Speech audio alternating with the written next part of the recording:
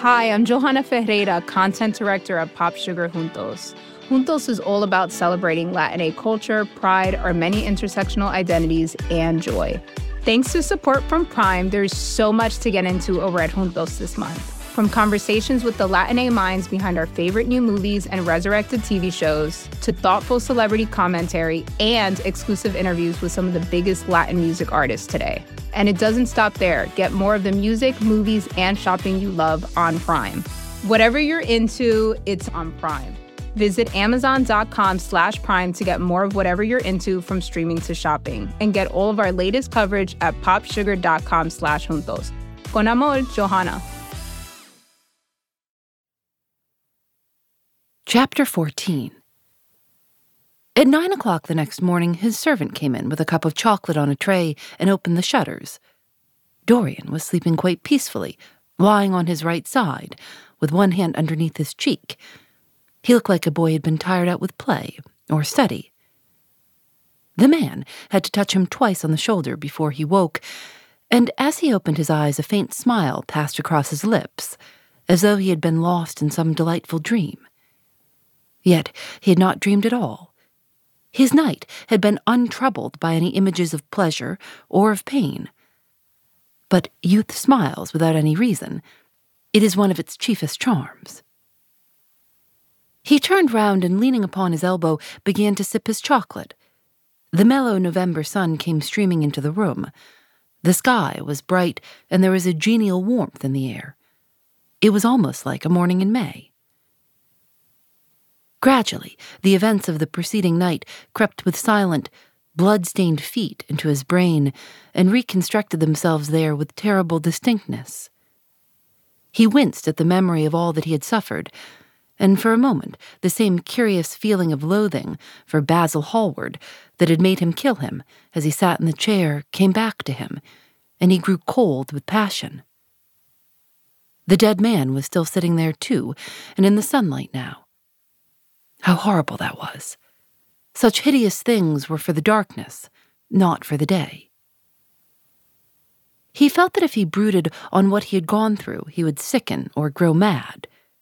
There were sins whose fascination was more in the memory than in the doing of them, strange triumphs that gratified the pride more than the passions, and gave to the intellect a quickened sense of joy, greater than any joy they brought, or could ever bring to the senses. But this was not one of them. It was a thing to be driven out of the mind, to be drugged with poppies, to be strangled, lest it might strangle one itself. When the half-hour struck, he passed his hand across his forehead and then got up hastily and dressed himself with even more than his usual care, giving a good deal of attention to the choice of his necktie and scarf pin, and changing his rings more than once.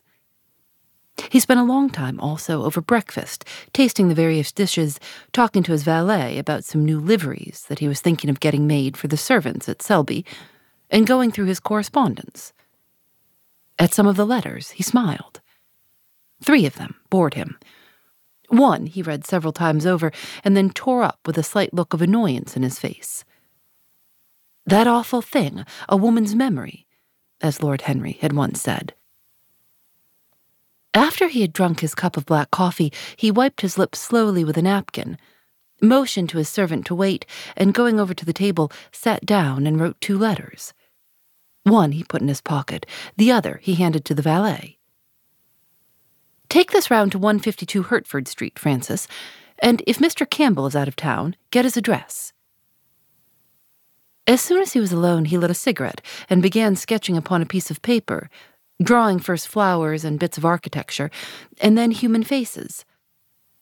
Suddenly he remarked that every face that he drew seemed to have a fantastic likeness to Basil Hallward.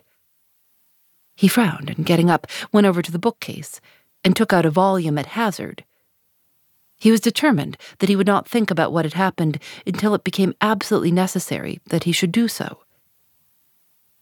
When he had stretched himself on the sofa, he looked at the title page of the book. It was Gautier's Amu à Camille, Charpentier's Japanese paper edition, with a Jacques Mart etching. The binding was of citron green leather, with a design of gilt trellis work and dotted pomegranates. It had been given to him by Adrian Singleton. As he turned over the pages, his eye fell on the poem about the hand of Laissanière, the cold yellow hand, du supplice encore mal lavé, with its downy red hairs and its doigts de faune. He glanced at his own white taper fingers, shuddering slightly in spite of himself, and passed on, till he came to those lovely stanzas upon Venice. How exquisite they were! As one read them, one seemed to be floating down the green waterways of the pink and pearl city, seated in a black gondola with silver prow and trailing curtains. The mere lines looked to him like those straight lines of turquoise blue that follow one as one pushes out to the Lido. The sudden flashes of color reminded him of the gleam of the opal and iris-throated birds that fled around the tall honeycombed campanile or stalk with such stately grace, through the dim, dust-stained arcades. The whole of Venice was in those two lines. He remembered the autumn that he had passed there, and a wonderful love that had stirred him to mad, delightful follies. There was romance in every place. But Venice, like Oxford, had kept the background for romance, and to the true romantic, background was everything, or almost everything. Basil had been with him part of the time, and had gone wild over Tintoret. Poor Basil. What a horrible way for a man to die. He sighed and took up the volume again and tried to forget. He read of the swallows that fly in and out of the little cafe at Smyrna, where the Hajis sit counting their amber beads and the turbaned merchants smoke their long tasseled pipes and talk gravely to each other. He read of the obelisk in the Place de la Concorde that weeps tears of granite in its lonely, sunless exile and longs to be back by the hot, lotus-covered Nile, where there are sphinxes and rose-red ibises and white vultures with gilded claws and crocodiles with small eyes that crawl over the green, steaming mud. He began to brood over those verses which, drawing music from kiss-stained marble, tell of that curious statue that Gautier compares to a contralto voice, the monstre charmant that couches in the room of the Louvre. But after a time the book fell from his hand. He grew nervous, and a horrible fit of terror came over him. What if Alan Campbell should be out of England? Days would elapse before he could come back. Perhaps he might refuse to come. What could he do then? Every moment was of vital importance. They had been great friends once, 5 years before, almost inseparable indeed. Then the intimacy had come suddenly to an end. When they met in society now, it was only Dorian Gray who smiled. Alan Campbell never did. He was an extremely clever young man, though he had no real appreciation of the visible arts, and whatever little sense of the beauty of poetry he possessed, he had gained entirely from Dorian. His dominant intellectual passion was for science. At Cambridge, he had spent a great deal of his time working in the laboratory, and had taken a good class in the natural science tripos of his year. Indeed, he was still devoted to the study of chemistry, and had a laboratory of his own in which he used to shut himself up all day long, greatly to the annoyance of his mother, who had set her heart on his standing for Parliament, and had a vague idea that a chemist was a person who made up prescriptions. He was an excellent musician, however, as well, and played both the violin and the piano better than most amateurs. In fact, it was music that had first brought him and Dorian Gray together. Music and that indefinable attraction that Dorian seemed to be able to exercise whenever he wished, and indeed exercised often without being conscious of it. They had met at Lady Berkshire's the night that Rubinstein played there, and after that used to be always seen together at the opera and wherever good music was going on. For 18 months their intimacy lasted. Campbell was always either at Selby Royal or in Grosvenor Square. To him, as to many others, Dorian Gray was the type of everything that is wonderful and fascinating in life. Whether or not a quarrel had taken place between them, no one ever knew. But suddenly people remarked that they scarcely spoke when they met, and that Campbell seemed always to go away early from any party at which Dorian Gray was present. He had changed, too, was strangely melancholy at times, appeared almost to dislike hearing music, and would never himself play, giving as his excuse, when he was called upon, that he was so absorbed in science that he had no time left in which to practice. And this was certainly true. Every day he seemed to become more interested in biology, and his name appeared once or twice in some of the scientific reviews in connection with certain curious experiments. This was the man Dorian Gray was waiting for. Every second he kept glancing at the clock. As the minutes went by, he became horribly agitated. At last he got up and began to pace up and down the room, looking like a beautiful caged thing. He took long, healthy strides. His hands were curiously cold. The suspense became unbearable. Time seemed to him to be crawling with feet of lead, while he by monstrous winds was being swept towards the jagged edge of some black cleft of precipice. He knew what was waiting for him there, saw it, indeed, and shuddering, crushed with dank hands his burning lids, as though he would have robbed the very brain of sight and driven the eyeballs back into their cave. It was useless. The brain had its own food on which it battened, and the imagination, made grotesque by terror, twisted and distorted as a living thing by pain, danced like some foul puppet on a stand and grinned through moving masks. Then, suddenly, time stopped for him. Yes, that blind, slow-breathing thing crawled no more, and horrible thoughts, time being dead, raced nimbly on in front, and dragged a hideous future from its grave and showed it to him. He stared at it. Its very horror made him stone. At last the door opened and his servant entered. He turned glazed eyes upon him. "Mr. Campbell, sir," said the man. A sigh of relief broke from his parched lips, and the color came back to his cheeks. "Ask him to come in at once, Francis." He felt that he was himself again. His mood of cowardice had passed away. The man bowed and retired. In a few moments, Alan Campbell walked in, looking very stern and rather pale, his pallor being intensified by his coal-black hair and dark eyebrows. "Alan, this is kind of you. I thank you for coming." "I had intended never to enter your house again, Gray, but you said it was a matter of life and death." His voice was hard and cold. He spoke with slow deliberation. There was a look of contempt in the steady, searching gaze that he turned on Dorian. He kept his hands in the pockets of his astrakhan coat, and seemed not to have noticed the gesture with which he had been greeted. "Yes, it is a matter of life and death, Alan, and to more than one person. Sit down." Campbell took a chair by the table, and Dorian sat opposite to him. The two men's eyes met.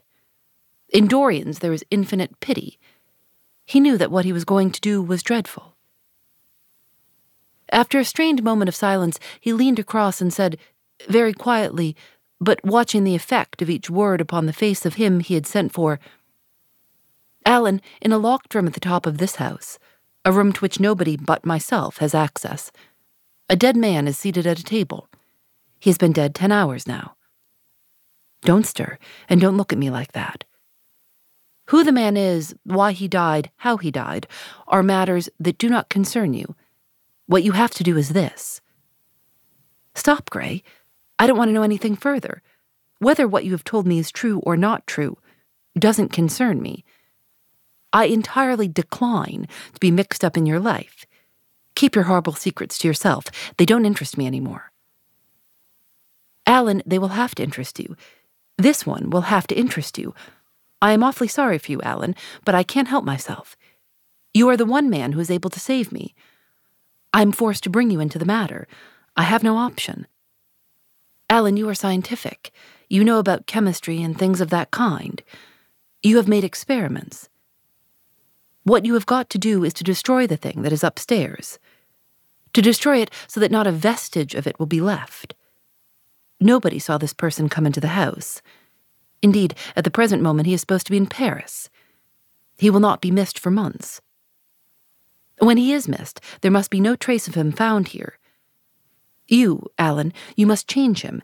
and everything that belongs to him into a handful of ashes that I may scatter in the air. You are mad, Dorian. Ah, I was waiting for you to call me Dorian. You are mad, I tell you, mad to imagine that I would raise a finger to help you, mad to make this monstrous confession. I will have nothing to do with this matter, whatever it is. Do you think I'm going to peril my reputation for you? What is it to me what devil's work you are up to? It was suicide, Alan. I'm glad of that, but who drove him to it? You, I should fancy. Do you still refuse to do this for me? Of course I refuse. I will have absolutely nothing to do with it. I don't care what shame comes on you. You deserve it all. I should not be sorry to see you disgraced, publicly disgraced. How dare you ask me, of all the men in the world, to mix myself up in this horror? I should have thought you knew more about people's characters. Your friend Lord Henry Wotton can't have taught you much about psychology, whatever else he has taught you. Nothing will induce me to stir a step to help you. You have come to the wrong man. Go to some of your friends. Don't come to me. Alan, it was murder. I killed him. You don't know what he made me suffer. Whatever my life is, he had more to do with the making or the marring of it than poor Harry has had. He may not have intended it. The result was the same. Murder? Good God, Dorian, is that what you have come to? I shall not inform upon you. It is not my business. Besides, without my stirring in the matter, you are certain to be arrested. Nobody ever commits a crime without doing something stupid. But I will have nothing to do with it. You must have something to do with it. Wait a moment, listen to me. Only listen, Alan. All I ask of you is to perform a certain scientific experiment. You go to hospitals and dead houses, and the horrors that you do there don't affect you. If, in some hideous dissecting room or fetid laboratory, you found this man lying on a leaden table, with red gutters scooped out in it for the blood to flow through, you would simply look upon him as an admirable subject. You would not turn a hair. You would not believe that you were doing anything wrong. On the contrary, you would probably feel that you were benefiting the human race, or increasing the sum of knowledge in the world, or gratifying intellectual curiosity, or something of that kind. What I want you to do is merely what you have often done before. Indeed, to destroy a body must be far less horrible than what you are accustomed to work at. And remember, it is the only piece of evidence against me. If it is discovered, I am lost, and it is sure to be discovered unless you help me. I have no desire to help you. You forget that. I am simply indifferent to the whole thing. It has nothing to do with me. Alan, I entreat you. Think of the position I am in. Just before you came, I almost fainted with terror. You may know terror yourself some day. No, don't think of that. Look at the matter purely from the scientific point of view. You don't inquire where the dead things on which you experiment come from. Don't inquire now. I have told you too much as it is. But I beg of you to do this. We were friends once, Alan. Don't speak about those days, Dorian. They are dead. The dead linger sometimes. The man upstairs will not go away. He is sitting at the table with bowed head and outstretched arms. Alan, if you don't come to my assistance, I am ruined. Why, they will hang me, Alan. Don't you understand? They will hang me for what I have done. There is no good in prolonging this scene. I absolutely refuse to do anything in the matter. It is insane of you to ask me. You refuse? Yes. I entreat you, Alan. It is useless. The same look of pity came into Dorian Gray's eyes. Then he stretched out his hand, took a piece of paper, and wrote something on it. He read it over twice, folded it carefully, and pushed it across the table. Having done this, he got up and went over to the window. Campbell looked at him in surprise and then took up the paper and opened it. As he read it, his face became ghastly pale, and he fell back in his chair. A horrible sense of sickness came over him. He felt as if his heart was beating itself to death in some empty hollow. After 2 or 3 minutes of terrible silence, Dorian turned round and came and stood behind him, putting his hand upon his shoulder. I am so sorry for you, Alan, he murmured, but you leave me no alternative. I have a letter written already. Here it is. You see the address. If you don't help me, I must send it. If you don't help me, I will send it. You know what the result will be. But you are going to help me. It is impossible for you to refuse now. I tried to spare you. You will do me the justice to admit that. You were stern, harsh, offensive. You treated me as no man has ever dared to treat me. No living man, at any rate. I bore it all. Now it is for me to dictate terms. Campbell buried his face in his hands, and a shudder passed through him. Yes, it is my turn to dictate terms, Alan. You know what they are. The thing is quite simple. Come, don't work yourself into this fever. The thing has to be done. Face it and do it. A groan broke from Campbell's lips, and he shivered all over. The ticking of the clock on the mantelpiece seemed to him to be dividing time into separate atoms of agony, each of which was too terrible to be borne. He felt as if an iron ring was being slowly tightened round his forehead, as if the disgrace with which he was threatened had already come upon him. The hand upon his shoulder weighed like a hand of lead. It was intolerable. It seemed to crush him. Come, Alan, you must decide at once. I cannot do it, he said mechanically, as though words could alter things. You must, you have no choice, don't delay. He hesitated a moment.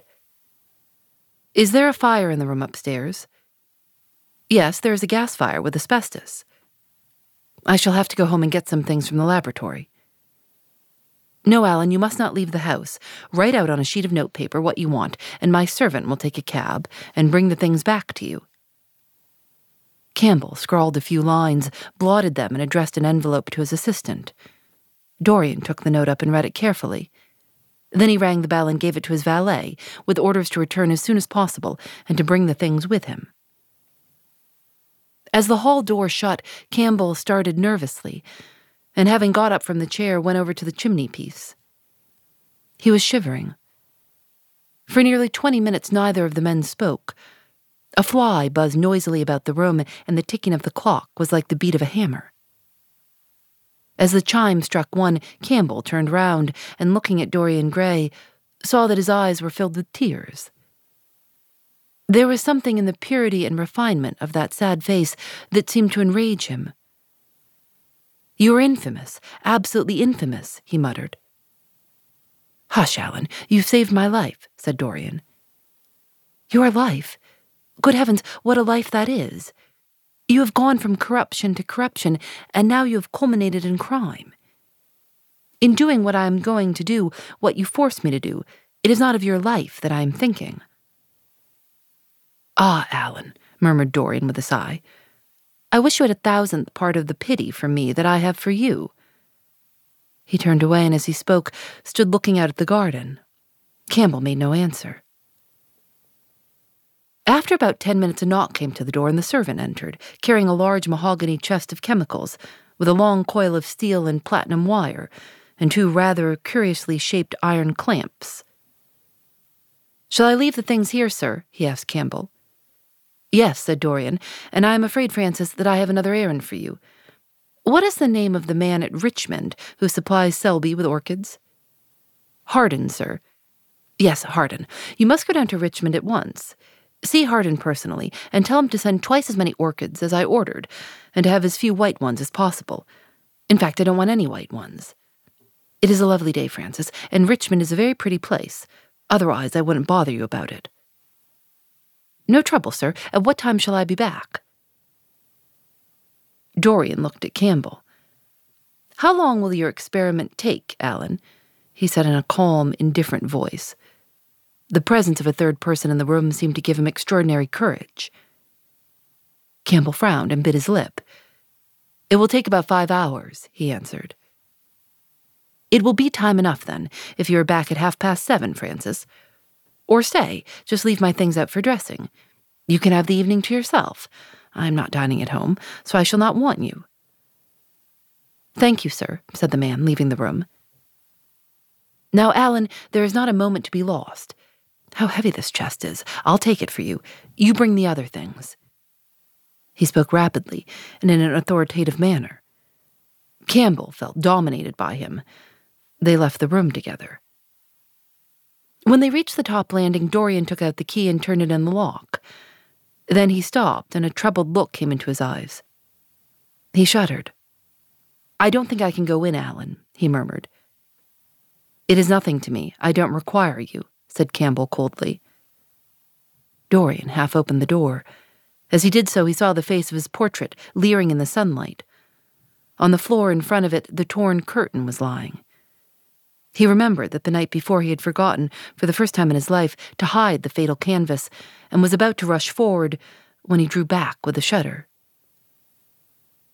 What was that loathsome red dew that gleamed, wet and glistening, on one of the hands, as though the canvas had sweated blood? How horrible it was. More horrible, it seemed to him for the moment, than the silent thing that he knew was stretched across the table.